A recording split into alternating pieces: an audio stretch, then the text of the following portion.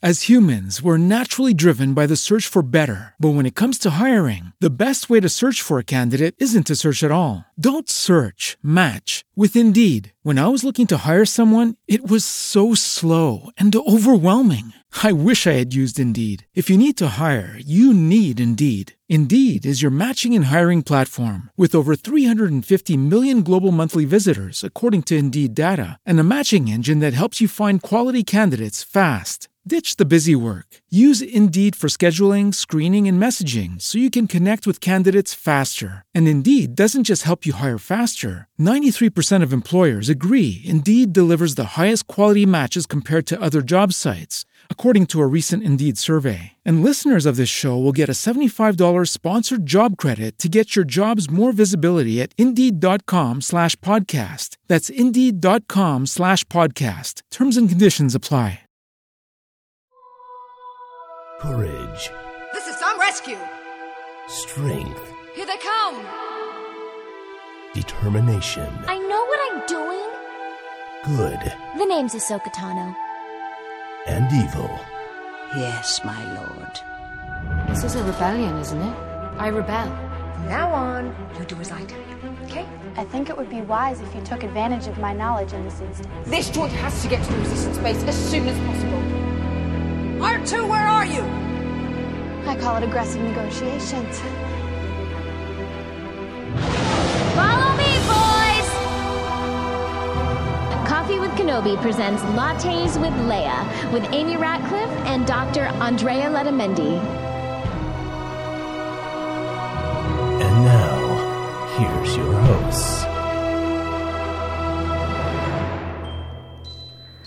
Welcome to episode 22 of Lattes with Leia. I'm your co-host, Amy Ratcliffe. And I'm your co-host, Dr. Andrea Letamendi. Andrea, we are not alone. We're not alone. We are not alone in this time. universe. For only the second time ever, we have a very special guest to join us to talk about something, which we will tell you about later. Jen Fujikawa. Hi, guys. Hi, Jen. Oh, that was creepy. Hi, Jen. She's never coming over She's again. leaving right now. Oh, she's gone. So when are we going to... No. Oh, Thank you so much for chatting with us. We're so excited and hungry to talk about the topic today. Essentially, cooking and baking with Star Wars. Right. Yeah. That is a specialty of yours. Yes, it's something I know a little about. But before we dive in, we want to say thank you so much to all of you for listening. Last month, we talked about Forces of Destiny, and we heard just a lot of warm and fuzzy things, basically from our listeners, especially from people whose kids are watching it, you know, girls and boys, and getting into it. Right. So, and I just finally, if anybody was curious, opened my Forces of Destiny figures that I've had for like almost 2 months. I opened some of them today. Yeah, it really just solidified that there is something for everybody when it comes to Star Wars. And not everything is for everybody, but that's kind of the point. Yeah. Yeah. I agree. Which is something I keep wanting to tell people when they're getting all... When they're punchy. Uh-huh. When you like something and they don't. What? Like, it's allowed. And if you join us regularly, you know that one of our very important topics we cover every month is what we're drinking. And it is, I don't remember if I feel like last month was the water month, wasn't it? I feel like last month we were drinking tap water. Yeah, it was, because the month before that was Bestman Breezes. Jen, usually we have something with caffeine, something sugary, a soda, something that we like to talk about. And I think you're right. I think last time it was a little boring. This time, this is the first time I've had this, by the way. We have made Jen's recipe for blue milk. Right. And you can get it on StarWars.com. And we just, you've just posted it there earlier this year, all the 5 different recipes for blue milk, which, by the way, because I'm, what's the right word? I'm challenged in the kitchen. So I chose to make one of the easier versions of blue milk. And this is also a lactose-free version since I can't drink real milk. But you can make it with whole milk or 2% if you'd like.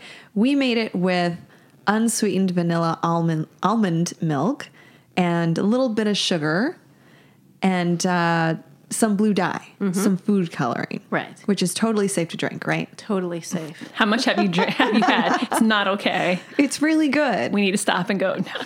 I don't usually like to drink almond milk on its own, but adding a few, and you can also add, what are the couple things you can add to this to like season it, spice it up? This is sort of the base blue milk drink. So you take your milk and you add a little sugar, and you can even add a pinch of salt for a little bit of savory. Ooh. But then you take this as a base, and you can make boba tea, you can make shakes, you can make smoothies, you can even make ice cream with this.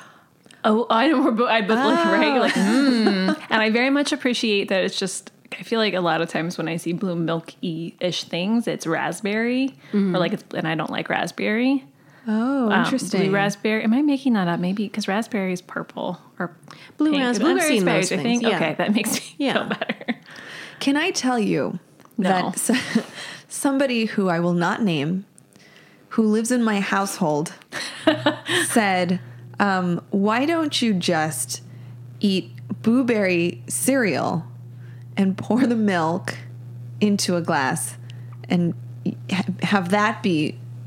I'm not even going to I actually finish like. this. I really like cereal milk. I would drink it.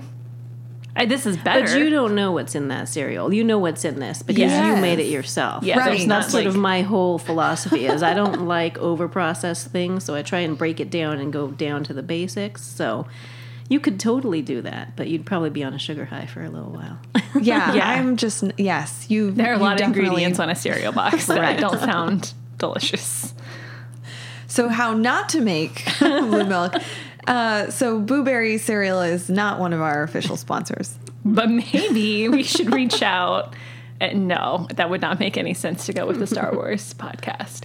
I was thinking about, because I'm me, and making this alcoholic to make it an adult beverage. But I don't think... I feel like... I don't know a lot about mixology, but I feel like milk and alcohol doesn't always... You can. I know a lot of people who do, but I just, again, this is a base, so you can do whatever you want with it. You can just drink straight alcohol and color it blue if you want. I feel like I now don't I'm suggest that. I'm just telling you. I'm it's writing this possible. down. On your post on StarWars.com for the blue milk recipes, I was really liking the idea of one of them where you would add banana and kind of make almost like a breakfast smoothie out of it. Ice, sugar, of course, the blue dye, any kind of milk type that you would like, and a banana or other types of sweet fruit. I think that would be really good. Maybe a little pineapple. That sounds delicious. Yeah. And then if you wanted to add alcohol, like a Malibu rum. For breakfast? We're talking about breakfast smoothies. We are. With We're talking alcohol. about breakfast smoothies. A weekend or your day off. Sure. So there's something for, just like Star Wars, there's something for everybody. There's a blue milk for everybody. There's blue milk for everybody. Which Make it your own. I think that's good to know, because I think a lot of people just think about, like, I'm going to get this milk and put blue food dye in it, and that's it. Right. Yeah. So many possibilities. Well, this is now the episode. We've never spoken so much about what we're drinking, but thank you, Jen, for providing us that recipe so we could try it out. I don't know if I think this is the most interesting thing we've spoken about for as far as what we've been drinking, for sure. There was that energy powder that I drank that one time. That went on for a while. Yeah. It did. Another tradition on Lattes with Leia every month is we talk about a Star Wars thing we're especially excited about. I think, as I always say, like, it's a Star Wars podcast, so obviously we're pretty enthusiastic about all of Star Wars, but it's fun to, like, pick one thing that has us extra pumped. Drea, would you like to go first this month? Yes. So, of course, I think folks know I'm going to talk about Battlefront. I knew you were going to, and I knew it without looking at the show notes. Yes. So some of us checked out the beta. I think the beta was free for anyone who has PS4 and maybe other consoles. So we were able to check it out for a couple of days. If you pre-ordered Battlefront 2, you could check it out, I think, a day or 2 days before the rest of us. I've not yet pre-ordered it. I'm not sure what I'm waiting for, but yeah, very surprised by that. It is strange. The game, so for folks who are not familiar with Battlefront, It's an action shooter video game based on Star Wars, and the one that's coming up has some additional characters. Rey is in it. Iden from Inferno Squad. Inferno Squad. Plug. Thank you. A couple episodes ago, we talked all about Inferno Squad Yes. and Versio, so go listen to that. So lots of great new characters will be seen, and what they allowed us to essentially play were a couple things. Some of the things were not available yet, but one of the things I loved was playing on Theed, which of course is the capital city of Naboo. And what's interesting is you could play there are two sides, so you can either be, I guess at the time it would be a clone trooper. Oh, so yeah. you'd be the clone trooper side or the battle droids. And so it's interesting because you can also select certain characters on either side if you gather enough points, and you can play as Darth Maul, which is amazing. But he plays on the side you don't expect him to because it's before Order 66 and all that. So you're sort of wondering when you get to play him why Who are you?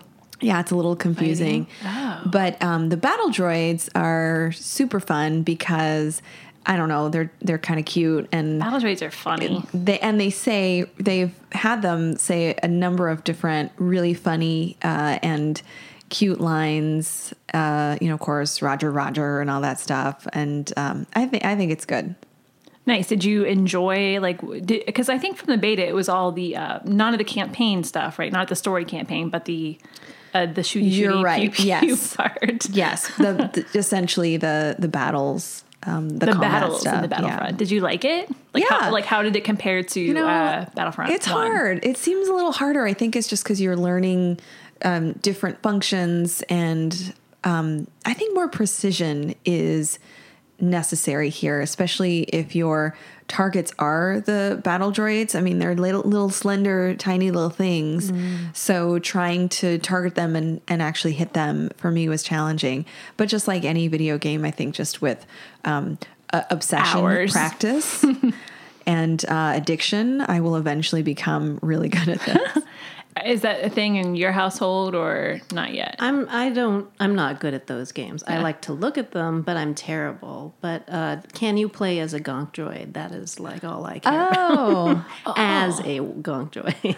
I don't know. I don't think so. Just walk around, because that's what I would do. I wouldn't shoot anything. I'd just walk around looking at things, and then someone would kill me. So yeah. See, that's I was looking over my boyfriend's shoulder when he was doing the beta, because Theed is beautiful. It is beautiful. And I just would be like, I want to, and somebody posted a screen cap. There's a piece of art with Queen Amidala somewhere in Theed. And I'm like, that's beautiful. But how do you walk around without getting killed? Yeah, I just look at the scenery, so I would just constantly be killed. That's why I don't play. There is, it is beautiful. And yet, because it's so detailed, there's a lot to look at. And it is, I think, overwhelming. And I'm not really that good at this. I just sort of, I play a few hours every day, every other day.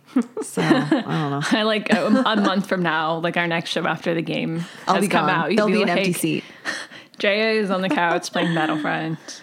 I am excited for the story mode, for sure. Yeah, likewise. See how that goes. Mm-hmm. I will talk about my thing next. And in case you are not ready with a thing, you still have time to think of a thing. Mine is From a Certain Point of View, which is a book that just came out early October, I think. This is October. Yeah, sometime recently in October. And it is in honor of the 40th anniversary of A New Hope. And it collects 40 short stories that happen, kind of during the timeline of A New Hope, from the perspective of the bartender in the cantina, from the stormtrooper that hit his head on the threshold outside the control room. So with 40 stories, that's a lot, 40 different authors. It's definitely different styles. Some amazing stories that just broke my heart. There's a story about Obi-Wan's time of death and what's going through his mind and all these flashbacks he has and what he sees in the future. There's an incredible story about the last moments on Alderaan between Briha Organa and Bail Organa. I think I'm picking all the ones that made me cry. But there's also some unexpected, like, of course, I'm going to be into those stories. But there was this really wonderful one by Ken Liu, who's actually writing an upcoming YA book about Luke Skywalker that was called The Sith of Data Work. And he's a guy in the Empire who, like, knows data pads, like forms. Like, he's like the paperwork pusher. And this was this really fast-paced story about, don't remember his name or rank, but a guy that didn't inspect the escape pod that R2-D2 and 3PO got away on, and he wanted to cover his tracks so he didn't get in trouble. So he went to this guy to find out, like, how can I cover my butt, basically? And this guy who knows all these forms, he's like, well, first do X, Y, and Z, and then file this one. So they think it was just this, like, weird story you don't expect to be as entertaining as it was. Yeah.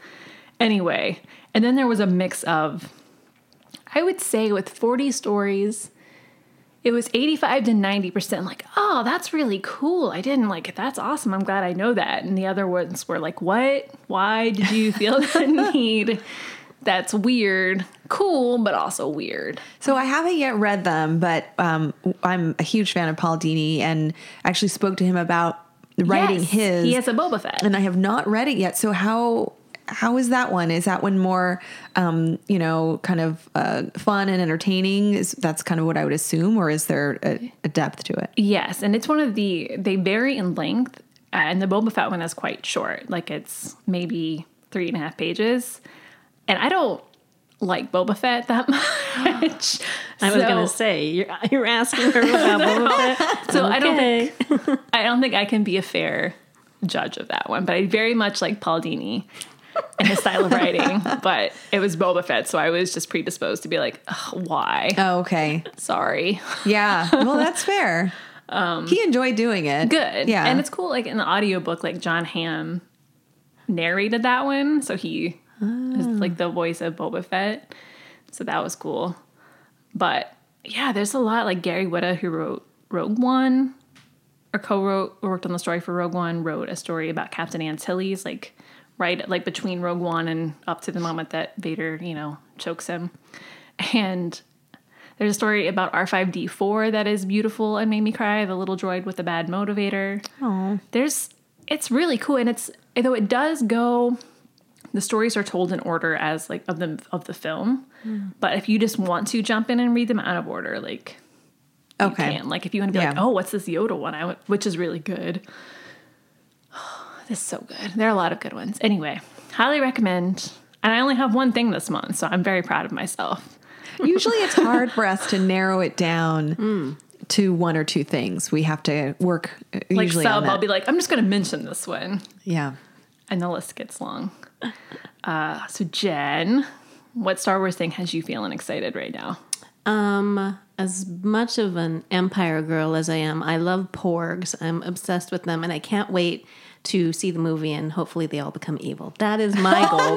No. So you hope the Porgs become evil. Well, you mean that they I are like good unexpected now? Things. I don't know. I'm not. Maybe they're evil to begin with. We have no idea. We can just impress upon them what we want. So until someone tells me otherwise, that's what I'm going with. But I love them because they're cute, but they're also very ferocious if you really look at them and look at their mouth and stuff. So I am obsessed with Porgs. So one of my many jobs is to look for new things and new artists. So I'm constantly on Etsy or Instagram looking for things that that kind of stand out, especially artists who are creating like indie things. And there's so much Porg art out there, and like pins. I collect enamel pins. So it's kind of a deep dive into Porg culture. People are getting tattoos and all kinds of things. Already. But, 3 people who work at Lucasfilm. Yeah. One in Story tattoos. Group already has Porg tattoos. Exactly. That's a good sign because they might That's what know. I feel like. Yeah, they might know a little bit more. But I found lots of I've been buying a lot of pins and found a lot of artists that are doing some cool things. And that's awesome. So I like seeing people take their own interpretations of things and create stuff with it. So you're saying there's a whole smorgasbord of porg merchandise.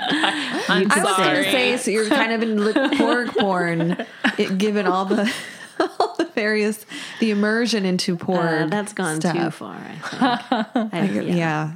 Sorry. A new porg thing I saw today that made me happy is Hot Toys is doing a Last Jedi Rey figure, and it comes with 2 porgs.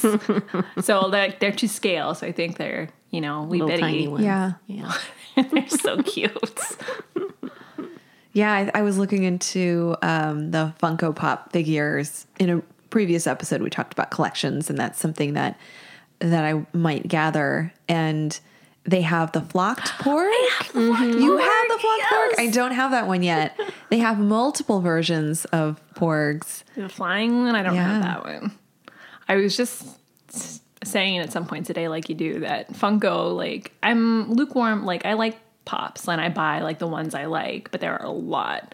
But one guaranteed way to get me to buy a pop is to flock it. I don't, like...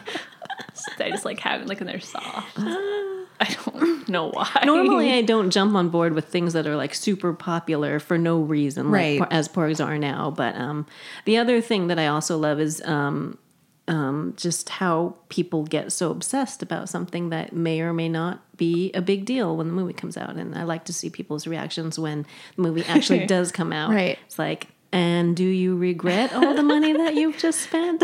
Are you having, like, where I'm like, that makes me think of Phasma. Yeah. That was totally one. I was like, Phasma's the best. All the Phasma things. And I was like, oh, well, her armor's still cool. I'm hoping we'll see more of the Arctic fox or the little winter wolf. Yes, Crystalline Fox. That's what it's officially called. Well, that's what Ryan Johnson, like, somebody's like, it's an ice fox. He's like, it's a crystalline. I didn't mean to be, like, pushing my... No, but I was calling it an Arctic thing. It got me excited because one of the first people who did porg pins, 800 pounds production or something. Yeah. They have put a crystal, somebody called it a Kyber fox jokingly, so they made a pin of that, and it's pointy and sparkly. And I'm gonna need it in life, and I'm gonna put it in the show notes in case it's still available. But I'm so curious about that. Yeah.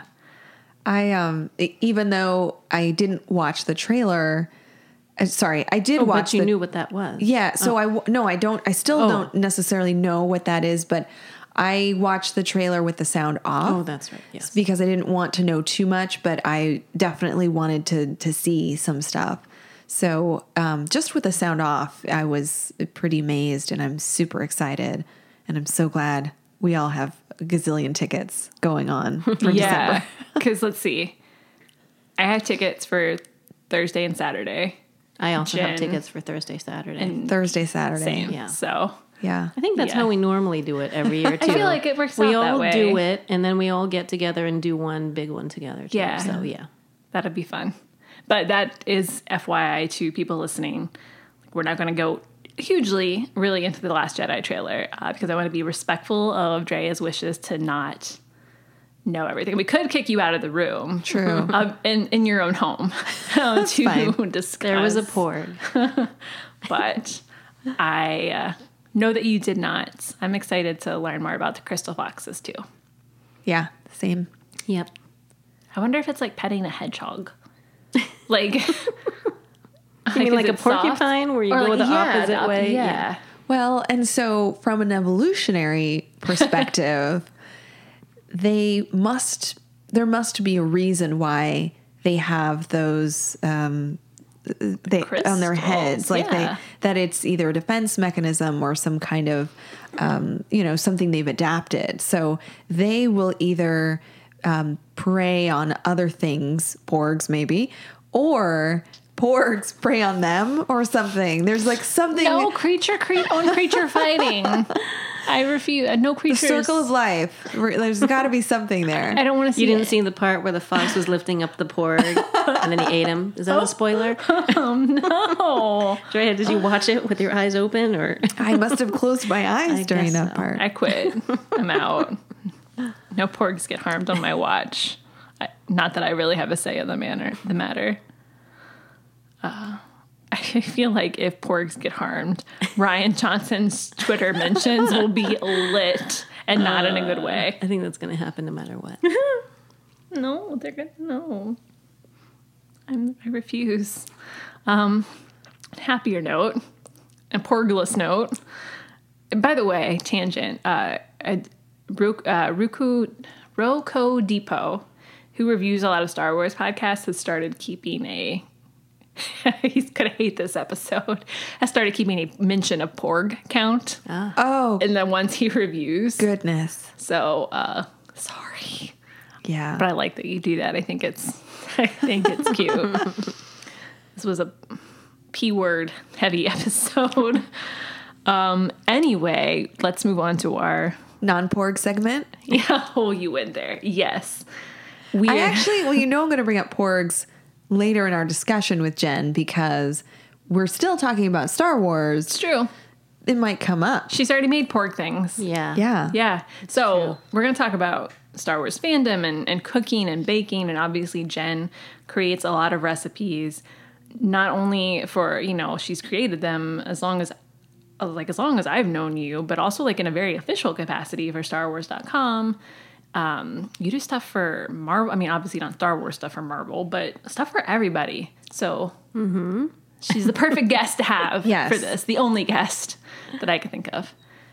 So officially, Jen, you are a lifestyle and food blogger, writer, contributor, I would say creator, designer of recipes. And certainly you have a specific visibility and voice in the Star Wars community. I wanted to, I wrote down a few things I definitely wanted to ask you, and I just kind of wanted to open the discussion with porgs. No, I'm kidding. I wanted to let me get my notes, Rachel. I wanted to open the discussion with just kind of like cooking and baking in general and how we sort of do this. I know, Amy, you're probably someone I think of as a person who does cook and bake with your geeky passions and your fandoms as well. And so how did this all start? So Jen, when did this start for you, and how did it start in the sense of this being something that was starting out as a hobby or something that was fun and interesting to you? I actually had a second career before where I was an architect for many years, and I kind of went through a layoff and stuff, and then I had my kids, and when my kids were growing up, I always loved Star Wars and comics and all those things, but when my kids were growing up and I wanted to feed them, like we talked about earlier with non-processed foods and kind of creating things from scratch, I was making my own food at home, and I just kind of added Star Wars touches or comic book touches to the food just because I thought it would be fun, and it would be not a way to trick them into eating, but just to make meals more interesting. And then that sort of just took off, and I started a blog because I was trying to keep all my recipes in one place. I didn't want to have papers with me or whatever, keep it on my phone. So I thought that by putting it up on a blog, I could always go back for my own personal reference. It was like my own file cabinet, basically. But then with like the advent of Pinterest and everything, it started taking off, and people found me because they were looking for the same things that I couldn't find. I couldn't find Star Wars recipes online, at least detailed ones about in-depth characters for sure. Basically it was Yoda and Chewbacca, and that's about it. But in Blue Milk. And exactly. And not even Blue Milk. I mean, some people still come up to me and they don't know what Blue Milk is. Even they're lifelong Star Wars fans. And so I'm sort of like, it was very hard to find at the time. So I just started doing it for fun, for my own reference, and then started, building a collection of recipes that on that website, justgenrecipes.com, I think at this point, it's been so long, I think I have about over 500 recipes that I've created just on that site. And that doesn't include all the custom ones that I make for the various outlets that I work for. Right, all the special events that you do. And I'm sure at the time when you started to curate your blog, there were folks coming to you, friends, acquaintances, people who were saying like, oh, I saw a picture of this, or I saw that you baked this. How do you do it? And so I wonder if having the blog then allowed you to, I don't know, more easily share that with people versus other ways in which we would share our recipes or right. It was easier to give someone out a link, and it also made me become more creative, because if I knew a friend liked a character or something, it would make me think of a way to make it into food, to make it more fun. Because again, there was at the time nothing online.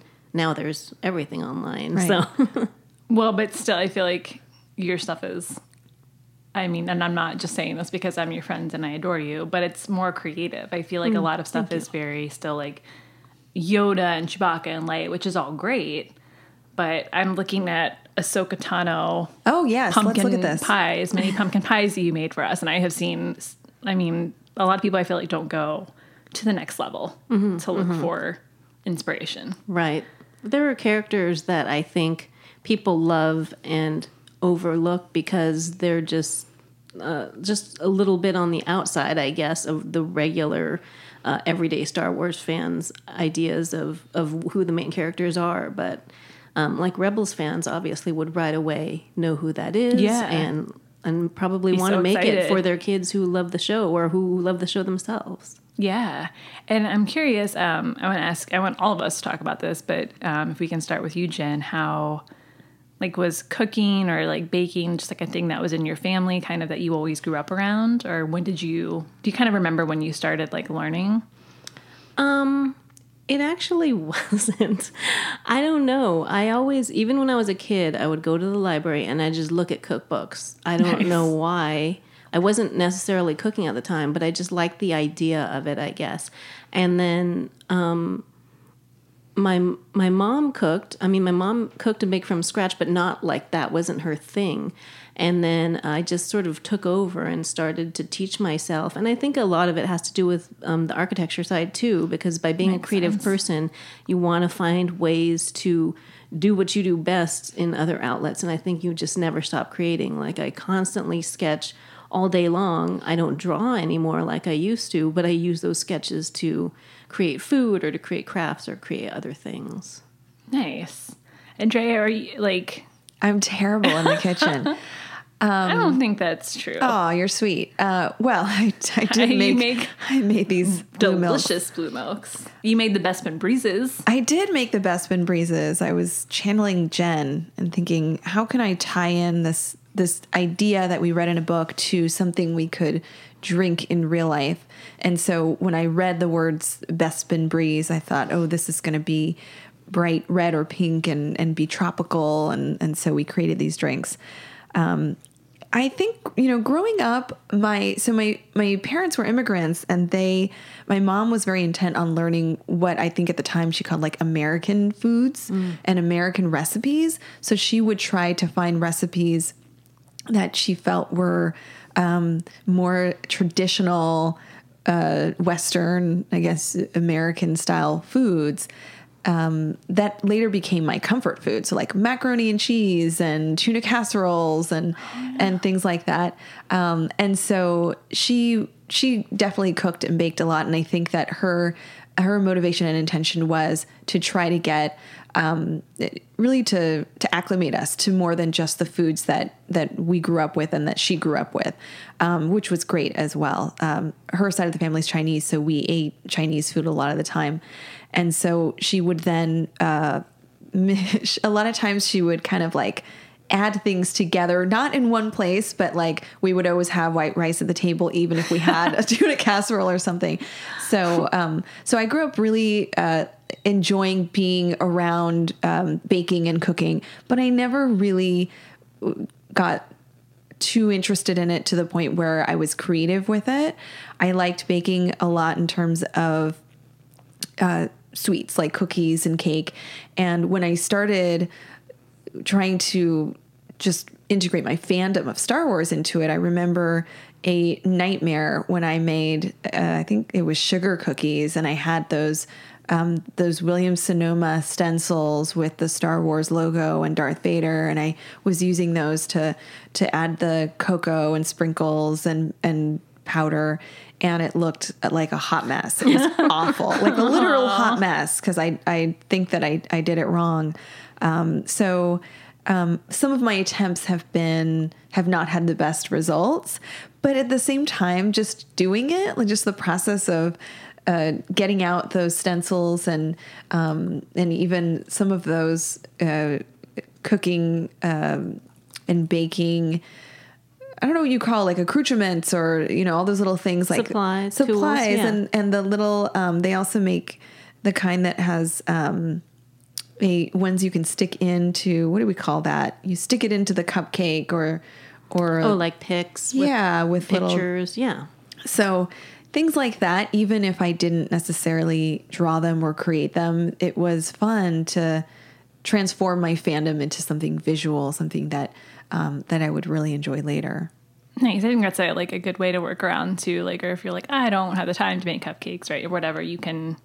Yeah, kind of there's go always that a route. way, I feel, to add fandom to your food to make it fun, and it doesn't have to take hours in the kitchen at all. And that's also why I put a lot of process pictures up too, to sort of break it down so that you can follow along and see at each stage if you're getting there. And if you're not getting there, that's fine too. It's sort of like, it's freedom, is your own interpretation to be free with the characters and the fun that you're having with cooking. Yeah, even though mine was a disaster, it was so much fun. Yeah, that's the fun. That's the idea. And so, Amy, I know you've done a lot of baking and cooking with multiple fandoms.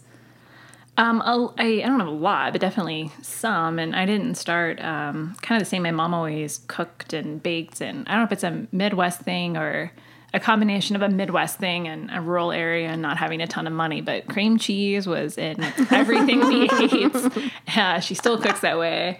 And like cream of mushroom soup, always really, I mean, it was all good, but it'd be like potatoes. She makes these kind of potatoes that are potatoes, like a package of sour cream, a package of cream cheese. You cannot eat them, Treya. So it was all good, but I never really learned how to cook from her. I learned baking a little, like especially around, this time of year in October, we'd always make pumpkin rolls, which I haven't had in forever. And then Christmas, there'd be a bunch of like pecan tassies and cookies and zucchini breads. Maybe zucchini bread was a fall thing. And my aunts baked a lot as well on my mom's side. So I kind of learned from them a little, but I feel like I learned a little, but I distinctly remember like at one point, I think I had just moved into my own place when I was like 20 or something. And I realized like, I don't know how to make grilled cheese and I don't know how that is possible. But around then I learned to cook from Alton Brown and Good Eats. I love that show. And Rachel Ray, to be honest, I think maybe was like in my early 20s. And I don't remember when like I first started realizing like, oh, I can cook the things I have seen on TV or in a book. I can bring that to life. But I really remember like going like heartedly into it for my 30th birthday party, which I think was like kind of the first party, like not too long after I'd met both of you. When I actually made friends in LA. And I was a Firefly themed party. Yeah, that was a good party. That was so fun. That was very well themed out. Thank you. I was really proud of that. But I like went on that food, like it wasn't necessarily decorating anything, but it was pulling from, there's an episode where they sell like, it's like dogs on a stick and, on the street. Like, so I made chicken skewers out of it and made a sign that saw, whatever it was called.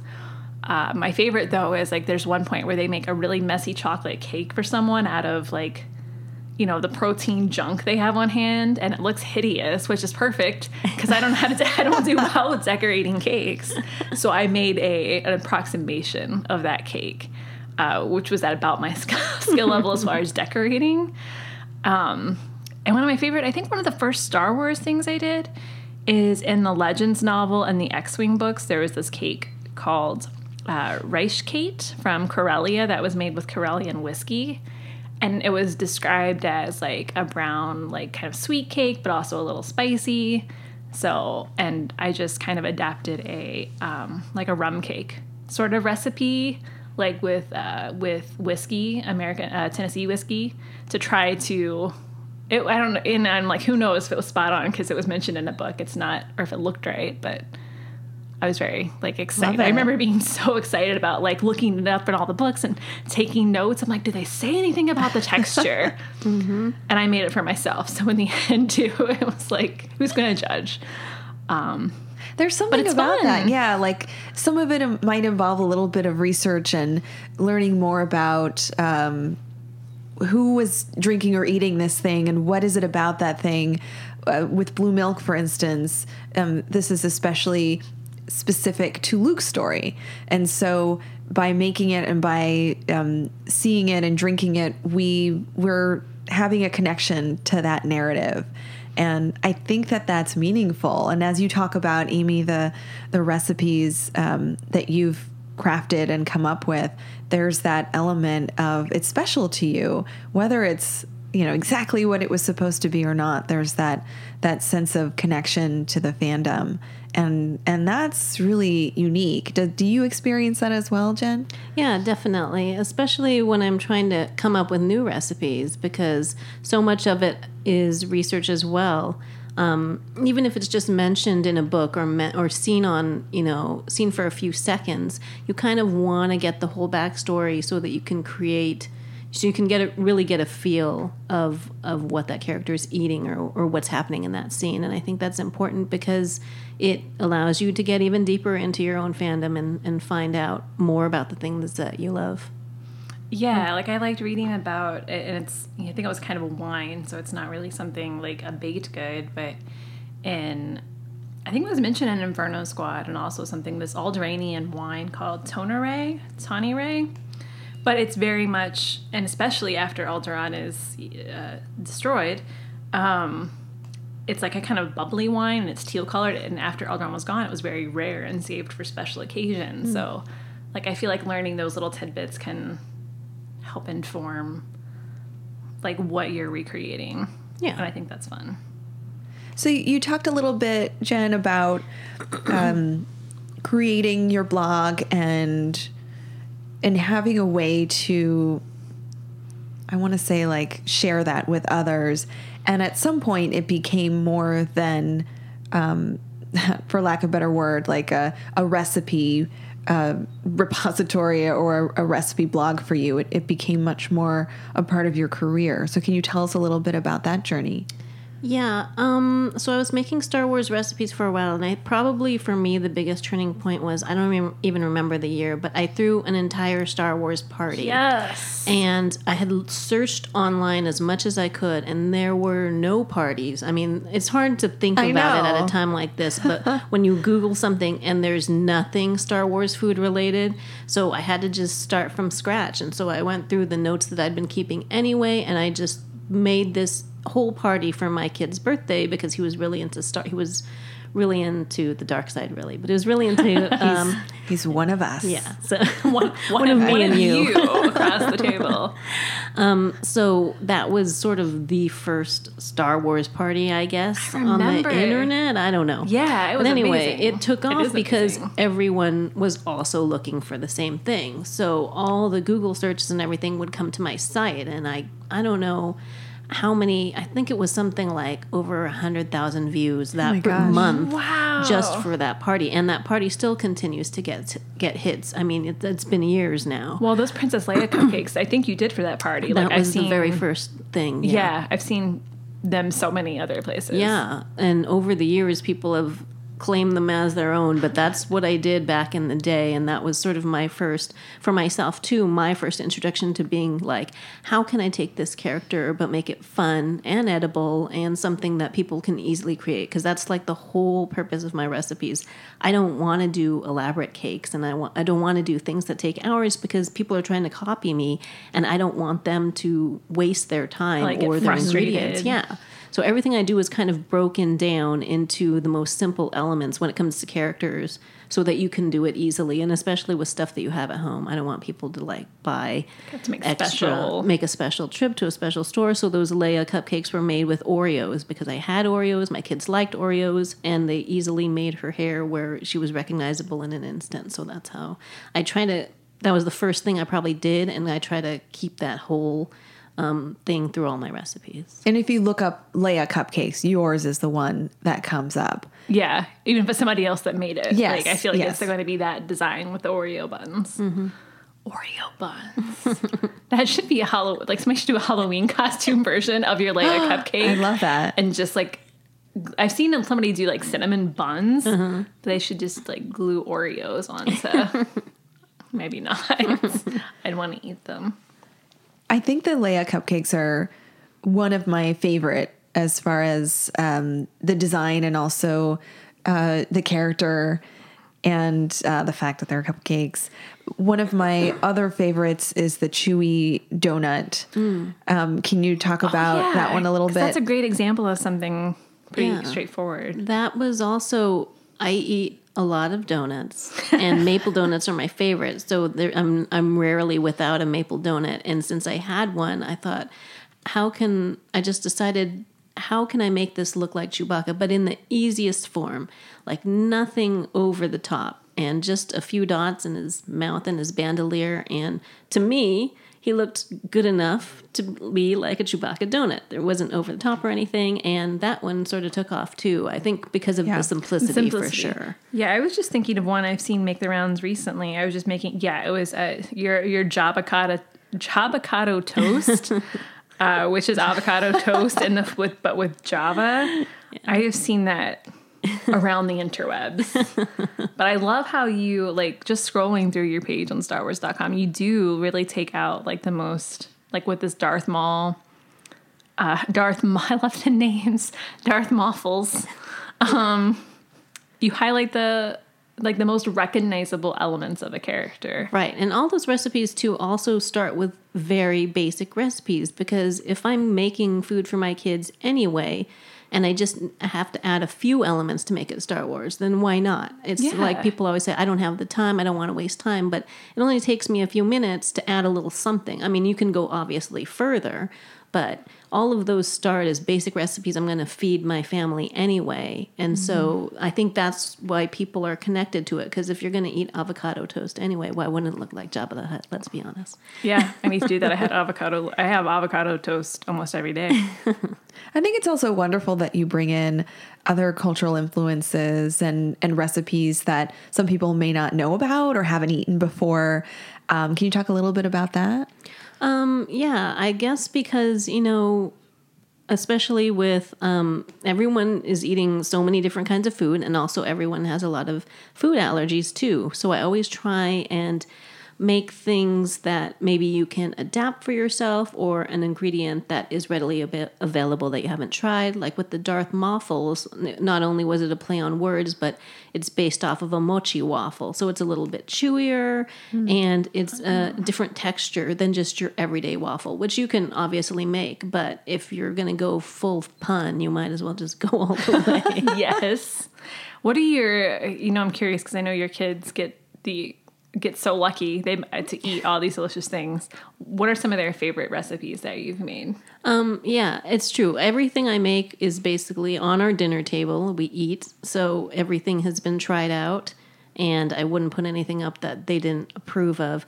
I asked one of my kids what his favorite one was, and oddly enough, he said that he really liked the K2SO brownies that I made because they look like K2SO, but that's also happens to be his favorite brownie recipe. So I just took his favorite brownie recipe and then just added again just a little touch, and so obviously he would choose that with or without the face, really. So whatever character's on there, that's my favorite.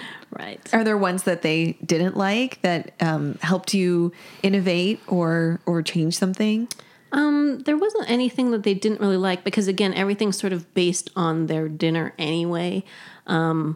I can't think of anything they didn't like, but I will say that my younger son, who loves the dark side, loves the Siths, loves Vader. So anything sort of Rebel or Luke, that it's not his bag. He's like automatically with me and Boba Fett. He's just already like automatically. He's like, I don't know about this. I wasn't gonna drink my blue milk out of a Luke glass. So, by the way, Amy, where is your Kylo Ren all black? Oh, I'm the only one. I like that. You're the Sith. I'm dressed in florals. Figures. You planned it, didn't you? We didn't. This is just what I always wear. I think, yeah. Oh, I like that coat. Or is it the sweater? No, it's a hoodie. It's a jacket from Disneyland, actually. It's a dark side jacket that they had for a very short time. And I looked at it, and then I couldn't decide. And then Drea bought it, and I'm like, oh my gosh, I have to go back. So I went back and I got it. Because it's super comfortable. And it's kind of sort of rare, too, that lately, they tend to put Rebels and everything all together on everything. Like, you like Star Wars, here's all the Star Wars. Right. Or I just want Empire stuff. Yeah, usually period. The Rebels. And so, yeah. So I kind of try and buy those things when I see them. Nice. Since we talked about the names, which I love, is there a brainstorming process? Like, I imagine alongside your sketches, you just have like possible puns you can make. How's that side of it? Yeah, it's a process. I have a lot of sketchbooks, and if I'm not drawing characters or food, I draw out my ingredients too, because I kind of want to see where that's going to take me. So I would draw out the vegetables, or I draw just to kind of get the process going. But a lot of names, or if something in particular is happening, because for all the jobs that I have, I try and create things based on premiere dates or finale dates, so that we can kind of ride the wave with the fans and get them interested in the show or whatever is happening currently. Smart. I mean, you can go back and you can pull old things, which brings nostalgia too, but if you know that Rebels is going to premiere, you know that Clone Wars, a lot of people are watching Clone Wars, you kind of want to find something that will bring them into that. So, and also it's the things that I love. So, like when I made Barasafi cupcakes, I mean, that's not a character that people readily know, but again, you look at her and she's not an exact replica of the character at all, but it's my interpretation of it, and it's what I liked. And at the time, I think we were doing something with Clone Wars, and so I wanted to find characters that maybe don't get their due, you know? Yeah. Because I was excited when you did that one. Right. You're not going to open a Star Wars cookbook that's on the shelf and see Barasafi. That's never going to happen. No. So I try and do those things for the fans who love that particular character. Same with Cad Bane. I love Cad Bane. Yes. You're never going to find Cad Bane anything. So I'm like, I have to make my own. That's what I was just trying to remember if you ever did a Kit Fisto one. No, but I know it is sort of on my mind. All those characters are on my mind, but it's a way of, I don't want to do it like half. I want to really as well. See how it's going to turn out. So what is the porg recipe that you've put together? I have many porg recipes actually, but the one that is on the site currently that we did put up was for porg potatoes. I love them. This was, and I made them a long time ago, like before we even put it up, I had made those. And I just thought that the potatoes, if I cut them a certain way, I could get them to look like a bunch of little pork standing up. And I think that's when they released that few seconds of his face, and that was it. Yeah. So that's what that was based off. Oh, they're so cute. But they really speak to you when you line them up, and they're all staring at you. So yeah. Then they ate you. Yeah, this is the face they make right before they bite your face. The stuff with faces is kind of sad when you eat them for dinner, but they're so cute. I want to do this with my pork. And then also that's, for people, that's a vegan recipe, that's a gluten-free recipe. I mean, it kind of anyone can make it and anyone can eat it. Yeah. And I think when you serve them, you should line them up like that. And like the person, like whoever you're making them for, or maybe yourself, and eat them one at a time. Yeah. Oh, they're so adorable. But I do have several pork recipes. You just haven't seen them yet. They're on their way. Maybe. Yeah. A matter of time. Now I'm just looking at all because I'm like, because most of them I see, but I missed the Battle of Yavin in gelatin. Yeah. That was one that I had been wanting to do for so long. And so when that came about, I was like, I really have this idea. I don't know if it's going to work. And luckily, StarWars.com just kind of went with me. But I had this idea for the longest time, and I couldn't figure out how to execute it, where I wanted the Battle of Yavin to be floating in Jell-O, actually so edible, good. But actually have movement. Yeah. That's obviously a recipe that is not easy to do. That is not going to, you can just do. Right.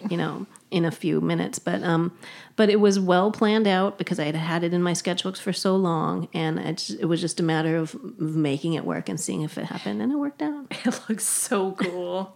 Something that I think is characterized in your work is that, yes, you're willing to work with characters that most others may not, or your innovation and creativity is especially noticed in some of your recipes.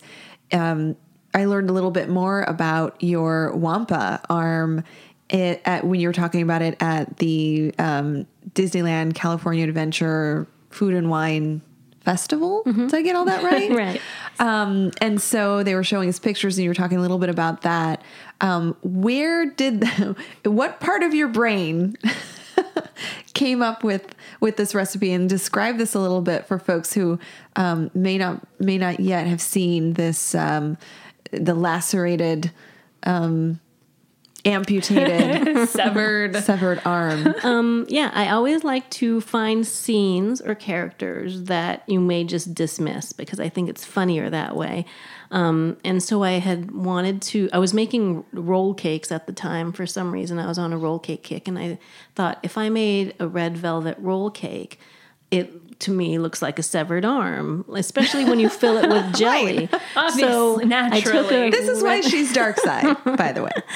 So by making a jelly roll cake that was a red cake, and then covering it in hair, which is just basically icing with coconut, and I added some candy for his fingers and things, and you cut it and you fill it with jelly and cut it, it oozes. I mean, typical Halloween stuff, kind of. It oozes what looks like blood. But when I made it, it looked a lot more real than I thought it would look, I guess. So I had made it, and I was pretty proud of it, and I took it to my grandma's house because, again, I couldn't eat an entire roll cake, and neither could I wasn't going to let my kids eat an entire roll. So I took it to my grandma's house because every Friday we have dinner with my grandma, and we all kind of eat. And I usually end up cooking for like 10 or 12 people anyway. So I took this cake over there and I put it in her fridge to keep it there. And she was so horrified because she thought it was, I don't know how you would think it was real, but she said it looked too real. And she just couldn't, I had to take it out of her refrigerator because it just drove her crazy. I just like picturing her opening, like, I'm going to come like open this fridge and grab some ketchup or something. And then, yeah. Just a severed Wampa arm. But that Wampa arm is probably about like 24 inches long. So it was a that's process. large. That's another thing that like took a while. So again, I wanted to take that. So this year, I wanted to take that idea, but simplify it for people who may not, again, want to eat an entire roll cake. So I made donuts. I made Wampa arm donuts that were filled with jelly so that when you cut those open, they also bled out. But they were smaller. They're easier to make. Happening. Yeah. So I always try and make things that people can develop and make on their own a little bit easier. Yeah. Can we talk about these? What are these technically called? They look a little bit like flans to me, but they're not. They're little pumpkin cakes. I just happen to be making pie anyway, pumpkin pie, because of course, yeah. One, it was the premiere of Supernatural, which I love, and I wanted to make pie to eat it while I saw watched your picture. The premiere of Dean. So I was making pie anyway, and I knew I was coming here, so I made a pie. But then I also made these they're like tartlets. They're about 5 inches round. And they look like little pumpkin pies, but they're tartlets because that's a tart pan that has a removable bottom, and it doesn't have pie crust in the bottom. I crushed up Trader Joe's JoJo's, which is like their version of Oreos. Yes. So if you crush up the cookies and mix them with a little bit of butter, you don't have to go through the whole process of creating pie crust, which may or may not fail. Pie crust is not easy to make. So you have like a cookie base, and you push it in the bottom, and then just pour your pie filling into it and bake it. And by taking it so you have basically a cookie pumpkin pie, but then to take it to the next level, I added some Ahsoka headpieces on there because I know that Amy loves Ahsoka.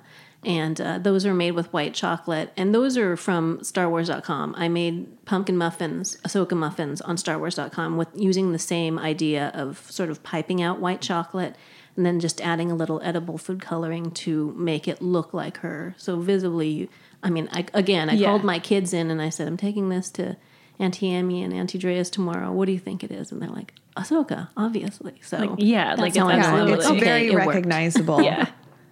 I'm going to try. You can just eat it out of there. Yeah. Yeah. Okay. It's dinner time now. Thank you. Would you like to eat your pumpkin? Oh, I can wait. You guys go ahead. Let's see. Sorry, listeners. We need a moment. Well, all this talk about food has me super hungry. Did you also say this was gluten-free? It is gluten-free because the Trader Joe's JoJo's come in gluten-free. So, and you can make it vegan too if you want. Everything's adaptable. I don't want to break Ahsoka's head tails. But that is They're too definitely cute. not vegan. So good. It's very delicious. seasonal. Something that I wanted to do for our October show was kind of like get into fall and the seasonality. I don't even know if that's a word of this time of year. And this is perfect for that theme of just baking and Star Wars fandom. And pumpkins. I don't know if either of you are pumpkin crazy, but I love pumpkins. I love pumpkins. Crazy, yeah. So where can folks find this recipe? They can't. I just made it up for you guys and for Dean Winchester, and I haven't even written it down. So I have to. I do this a lot. I create these recipes, and then I have to think about how I did it because I don't know. It will be up soon somewhere, but probably on my website. I feel like we have a special advanced tasting. We do, and it's delicious. It's very good. But you can find the pumpkin muffins with Ahsoka on StarWars.com, right? Absolutely. Nice. Well, I think we are all. That's so good. Sorry, I'm like, good. That's glad. delicious. Sorry, listeners at home. We probably made you hungry. Not really that sorry. Is there anything else we need to cover? What else? I think that's it. Yeah? Anything else you need to ask? I just wanted to, of course, give Jen a chance to talk about some of the other sites and maybe the other fandoms that she writes for. So justgenrecipes.com is where folks can find all of your wonderful recipes. We also mentioned starwars.com. What are the other couple places that people can go to find maybe not just your Star Wars stuff, but your other fandom related recipes? I also write, not only create recipes, but write for marvel.com and nerdist.com. And working for those other sites also allows me to think of other creative ways to make food for other fandoms that outside of Star Wars. That can be kind of fun. For Nerdist, I do a lot of Walking Dead. I'm thinking about the zombie meatloaf, right? Zombie foot meatloaf. Yeah. Ugh. I mean, probably delicious, but man. Yeah, it allows me to kind of stretch and get out of my comfort zone a little bit more because I know Star Wars inside and out. I actually, so it's very easy for me to come up with those recipes. But sometimes I need to come up with things like Invader Zim tacos or, other things that Nerdist allows me to feature different fandoms, which is fun. That's awesome. Yay. Well, thank you for joining us. And thank you all for listening. Thanks for having me. Yeah. We hope you go bake lots of things and to make sure you don't miss any content, food and beverage related and otherwise, please subscribe. That way you won't miss a single episode of Lattes with Leia. And you can also catch, by subscribing to the Coffee with Kenobi network on iTunes or on Stitcher, you get Lattes with Leia, you get Coffee with Kenobi, Comics with Kenobi, Rebels Reaction, Legends Library, and that's not even all of them. And we would so appreciate if you would leave us a review on iTunes if you're enjoying the show. And of course, if you end up baking or cooking one of Jen's recipes, share it with us. Let us know how you did. If you make blue milk, send us a photo. We'll post some photos of the things that we tried out tonight. Yeah, absolutely.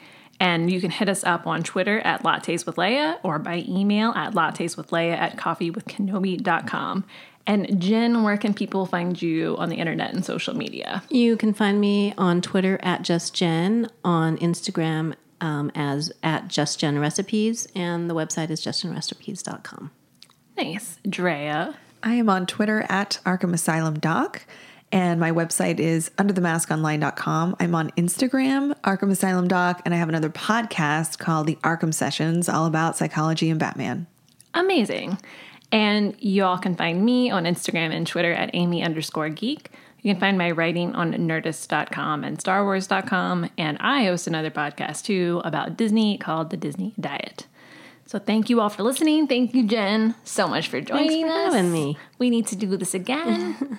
And we maybe can bake something next time and see how that goes. I feel like we could also have about an hour conversation about our Kylo Ren outfits. Or like a fashion. Dude, we need to do a fashion roundtable. Yeah. Amazing. We'll bring everyone in. Well, that would be so fun. Ladies of Star Wars, and it's just this bunch is of ladies talking solid about gold idea, like where we get our stuff, how we style it. So we'll have to have Jen back for that for sure. Yes, absolutely. So again, thank you all. I'm Amy, and for Drea, may the Force be with you. Chewie, get us out of here!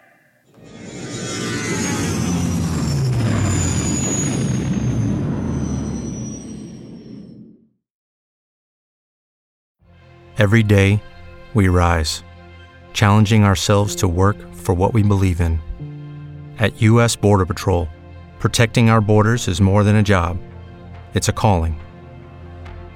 Agents answer the call, working together to keep our country and communities safe.